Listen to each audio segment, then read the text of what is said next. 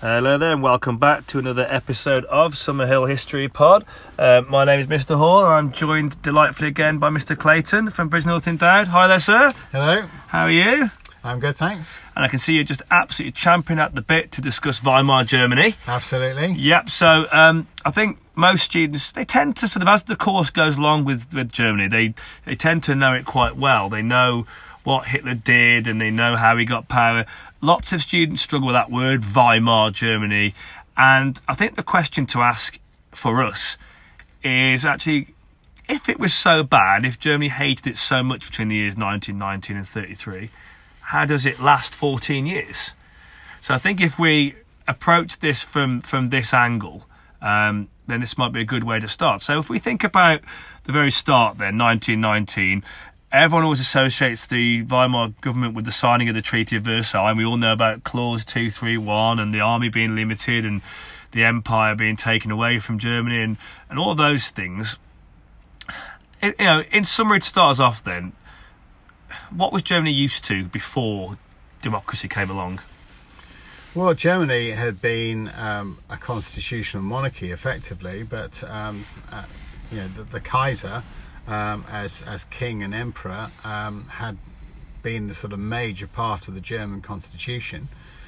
He'd been the head of state, and Germany, the Reichstag had played a very sort of secondary role to the Kaiser, and so it was quite an authoritarian government, a monarchist government, and the Kaiser was supported by the sort of upper class groups, the Junker landowners and the industrialists. And they'd recognised for a long time the sort of growing problems, particularly with socialism in the industrial cities. They'd been very worried about that. Bismarck had been very concerned about that as Chancellor of Germany. And so it was one of the reasons why they went to war in 1914, was that they thought that this would be good for Germany, that it would get rid of a lot of sort of working class upstarts. It would sort of reduce the numbers of the working classes. It would help to unite the country behind the Kaiser, because when you start a foreign war, then your population tends to be united behind you. Right. And that it would just sort of negate some of the socialist tensions and rising sort of protest amongst the working classes. So I guess Germany kind of just give up on that after the First World War. They lose the war, the Kaiser flees. So they set up this new system where, it's democracy now and it's proportional and everyone gets to vote and all these things that we look back as historians and say, well, Germans hated it. But let's first of all think about what's the proof that Germany can't have hated it as much as we think. We've got two very early challenges to the government. We've got the Spartacist Rising of 1919 on the left, so that's the communists. We've got the Kapp putsch that comes in the wake of that from the right, from Kapp and the Freikorps. And there's proof within these, isn't there? They're both an attempt to overthrow the current government. What's the proof that Germany is willing to persevere with this experiment for a little bit longer? Well, I think first of all that you've got to give credit to the Weimar Republic in the way that it was set up, and particularly the constitution. I mean, it wasn't a rush job, and it was very well thought out, and in creating a balance of power between the president and the government, between the sort of Reichstag and the Reichsrat, and that all Everyone's men and women over the age of 21 very can progressive, vote. wasn't it? Yeah, it was very, very impressive, well thought out constitution that really should have worked. The problem was, the key weakness was the fact that there was proportional representation, and that there were so many different parties wanting to take part in this that the vote was divided. And so in every election that takes place in the Weimar Republic, it always ends up with a coalition government, because there are just basically too many parties sharing the vote. There were 29 parties in all in the 1920s, and that just meant that no one party could get an absolute majority. But it survives, doesn't it? So the question, I guess, is like, why? So it comes across these two challenges. Why does the Spartacist Rising not work? Why don't people join Liebknecht and Luxembourg in the streets, and why aren't they sort of, bashing in buildings and, killing politicians? And well, the Spartacist Rising really had no chance right from the start, because it was a communist rising, and the great fear of the German upper and middle classes was a communist revolution, as had happened in Russia in 1917, which would mean the loss of their property. It would mean the nationalisation of land and industry, and it was the worst nightmare of the wealthy in Germany, and so they were prepared to support Weimar to crush the communists, and it leads to the formation of the Reichswehr and the Freikorps getting together to combat the Spartacist Rising and to put down the communists. And so these voluntary groups of the Freikorps, ex-soldiers, joining together, being led by aristocratic German army officers to physically put down the communist rising. So it goes back to what you were saying, really, that Germany had been used to a very right-wing traditional government, and this was almost too much too soon, and the army soon nipped it in the bud. Yeah. So that would explain that then. What about the Kapp Putsch then? So the Kapp Putsch seems great on paper. We got the Freikorps now won't go away because they've been used to put down the Spartacists, and they certainly don't want to be disbanded as part of the Treaty of Versailles. And you'd think, well, if we all think that Germans are longing for a right-wing monarchy or a government of that nature, why isn't Kapp and the Freikorps successful? Why does this general strike thing, work?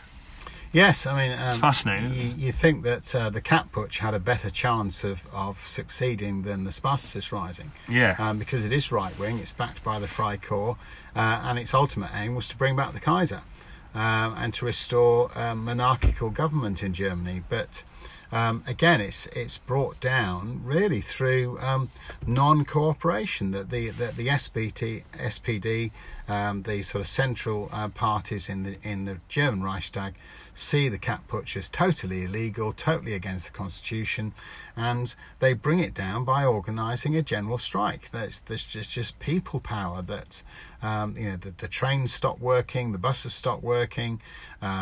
Many workers don't go to work. The coal's not arriving, and so they just cause such chaos that that Kapp and his cronies in Berlin just cannot run the country, because there's just total non-cooperation. So it's a great big whopping vote for the Weimar government, really, isn't it? Or is it just maybe Kapp just people were just not ready yet to just abandon the system so quickly? It is. I think it is a vote for the Weimar government in a way that yes, that they were they were unpopular in some ways, but they were the lesser of two evils. Okay, so let's fast forward then. So 1923 is seen as the year of the the crisis, really, isn't it? You've got Germany's inability to meet their reparations payments. So then the French army march in, they're occupying the Ruhr, they're helping themselves to coal and to money, and there's violence in the Ruhr. And this is the time when surely the Weimar government should have floundered. The French had never been on German soil. Only you go 50 years back, it was German troops marching up and down Paris, wasn't it? After the Franco-Prussian War. So why doesn't the government collapse? We've got hyperinflation, the invasion of the Ruhr, and this plucky Austrian upstart called Adolf Hitler has a go. How does the government survive this year? Well, yes, I mean, it's a great year of crisis, but I think, firstly, most of Germany is united in their sort of hatred of the French and the French actions in the Ruhr, because, of course, they've only just finished fighting the First World War against the French, and so the French are definitely an enemy of Germany. There aren't going to be many Germans who are going to be siding with the occupation of the Ruhr. No. And so, yes, the French occupation is crippling the German economy, because Germany's coal, iron, steel reserves are all based in the Ruhr. So many factories based in the Ruhr. And so the government's response was to, print money and causing this hyperinflation, which makes life so difficult for ordinary Germans, having to sort of barter goods rather than use the currency. But you have to ask, what was the alternative? Where was the way out? And there is no obvious way out of this. It's not like you. A politician could just stand up and say, I know what we're going to do. No one really had an answer, right? The French were insisting on getting their reparations. The German government, the Weimar government, was trying to run the country. And yes, printing money and causing the hyperinflation was not a good solution, but then no one really had a better one. Right, so it's about really... People obviously talk about this is the first crisis the government faces, doesn't know how to get round it. So maybe you're saying there's a lack of alternative at this point. But of course, there was an alternative. Adolf Hitler had been growing this small part that we'll talk about in a separate podcast, no doubt, since 1920. And he felt this was his time down in Munich to launch his putsch. You'd think that, potentially, if his timing is opportune. Again, he just fails to really. Is it? Would we put his failure down to a lack of backing? Would we put it down to good actions from the Weimar government? Well, yes, I think your key phrase there was down in Bavaria, because before 1923, Hitler is an unknown in Germany. I mean, he's only known in Bavaria. The Nazis were only a Bavarian party.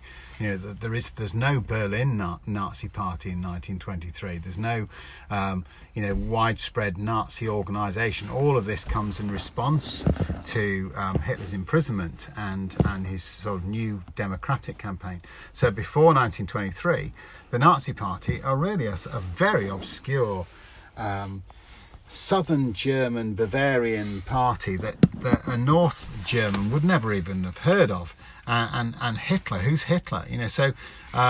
It's too soon. He wasn't the solution, and his scheme really was to try and emulate Mussolini's march on Rome in Berlin, and to take power in Munich, and then use that as a basis of to carry out a national revolution.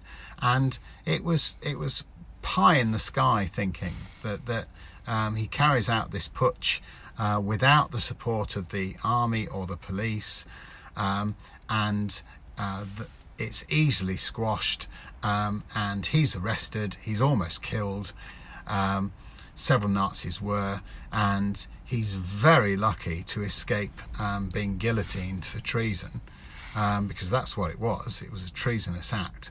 And it's only because he had a very sympathetic right-wing judge that he's sentenced to 5 years, which is eventually reduced to 1 year's imprisonment.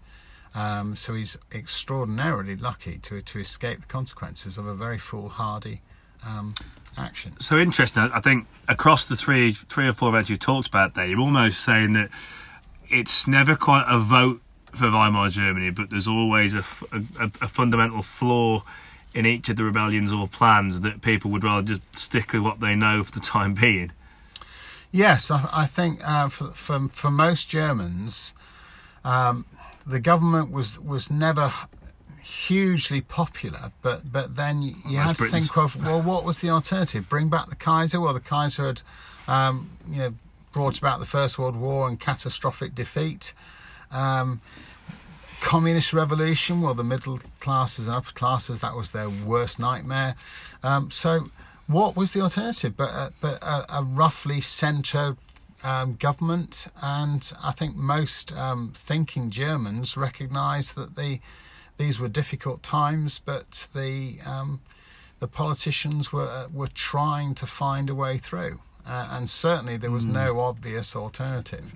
So of course, a big part of course, this recovery of the Weimar journey, which we won't go into now, will be Stresemann. So 1923 really was the crisis that it had to get through, wasn't it? And then we'll look at in a subsequent podcast the years of Stresemann and how and if he helps Germany to recover and strengthen and revitalise. But I think that was a really important piece on just talking about, there are a lot of exam questions asking you about what problems Weimar Germany face and why does it face problems. But it's actually an easier and more useful question to reverse it and say, well, how does it manage to survive? And I think you've put that in a really, really good way. And I think most exam questions, if you look at the dates, they will have very clear dates in the corner of these questions. I think 1919 to 23. It's really important. Again, can you just go over what you would say is those 4 events quickly for us, and so just some closing words, if you could, sir. Yes. Well, I mean, look at the strengths of Weimar to start with, and then the Spartacist Rising and why that really had no chance of succeeding against the overwhelming hatred of communism amongst the German middle and upper classes. The Kapp Putsch, you'd have thought would be more likely, but then it's a totally illegal act, and it is opposed by the sort of centre and left-wing groups in the Reichstag who are able to organise this general strike to bring it down. And then the French occupation of the Ruhr and the German government's response to that with printing money and starting the hyperinflation. These are very difficult times, but the Germans were united in their opposition to the French. And that's a key point. I think I was going to ask you whether, I've always seen the invasion of the Ruhr as like this disgraceful moment and, oh, look, it's the government's fault. But you almost arguing that it's almost like a rallying call to Germans to get behind the government, and the government, of course, who back the workers and pay them. And actually, almost like this builds this bonds against the French, which I never thought about that way. Yes, I mean, what are the Germans going to do? I mean, how do you get rid of the government? Most of the time, you don't do that. You work with the government. You grumble about it. Yes, we know that well. Huge complaints, and of course, the hyperinflation made life incredibly difficult day to day, just to get enough to live on and so on. Spend all your wages, in half an hour, because 2 hours later they'll be worth a lot less and so on. But without an obvious alternative, you muddle on with the existing government. People don't like revolutions because they're kind of so the pattern uncertain. of history, isn't it? Yeah. Okay, that was an absolute tour de force, Mr. Clayton. Thank you so much for that. So we hope that that's been quite a thorough guide through the sort of first 4 years of Weimar Germany. I hope you managed to sort of get through it and make sense of this sort of left and right notion.